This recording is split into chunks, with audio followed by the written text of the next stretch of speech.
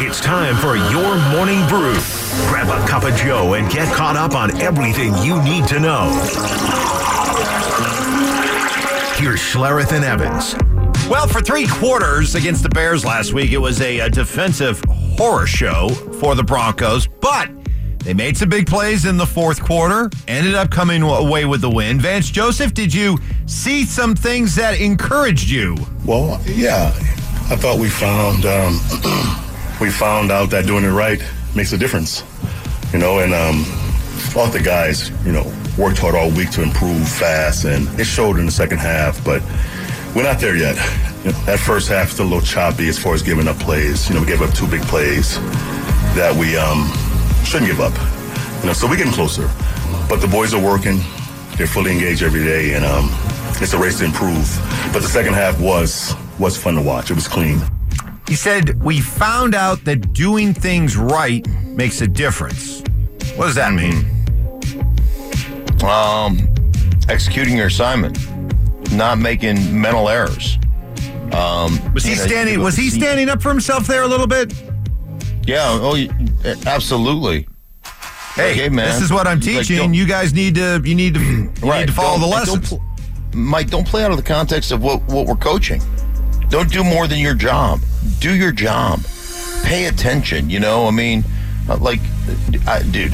you got a post safety and you got a tight end, and I don't know who's responsible. It looked like it was the hook defender, which was Singletary, but it's Alex Singleton, not Singletary. Chicago. Anyhow. But it was, you got a tight end running down the seam. Nobody picks him up. Nobody carries him. It just is It was the easiest touchdown in the history of easy touchdowns. Those are the kind of things that you look at and you're like, come on, Dave. You got to be better than that.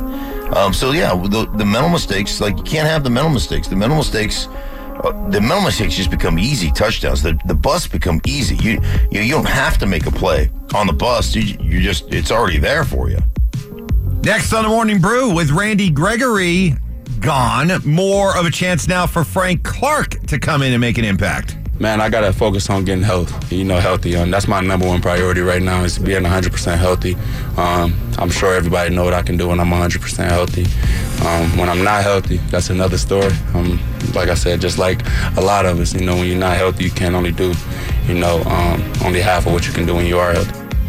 Well, the good news is if this veteran free agent pickup doesn't work out, at least it's not nearly as expensive as it was with Randy Gregory. This was only a 1-year deal at like $6 million.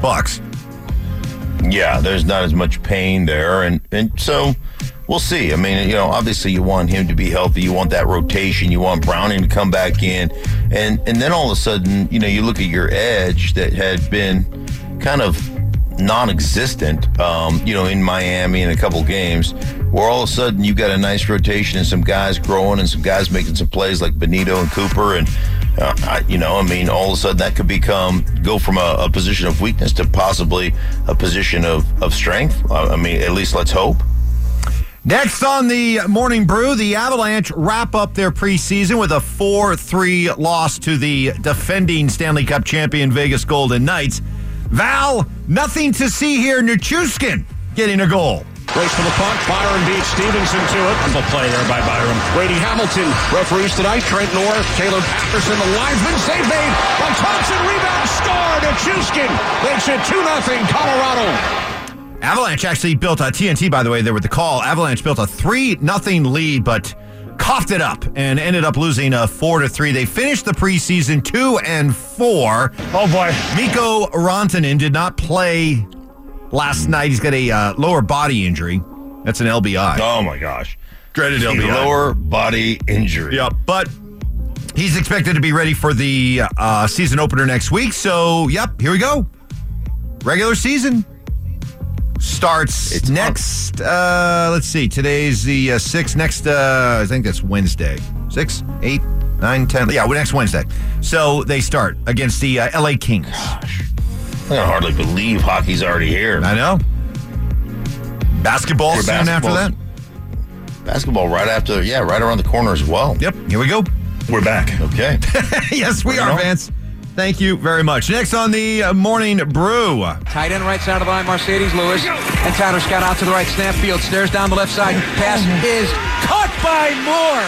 Down the sidelines, and nothing but green grass. He is gone, baby. Touchdown, DJ Moore on 3rd and 2. And he accentuates what's been a spectacular day. 56-yard touchdown, and that puts the icing on the cake. Bears radio as they snap a franchise-long 14-game losing streak. History will show that the last team to ever beat the Bears was the Denver Broncos. As they beat the Washington Commanders 40-20. Justin Fields, 4 more touchdown passes. How about DJ Moore? 8 catches, 230 yards, 3 touchdowns against a Washington defense that Mark Schlereth breathlessly talked about prior to the Broncos game.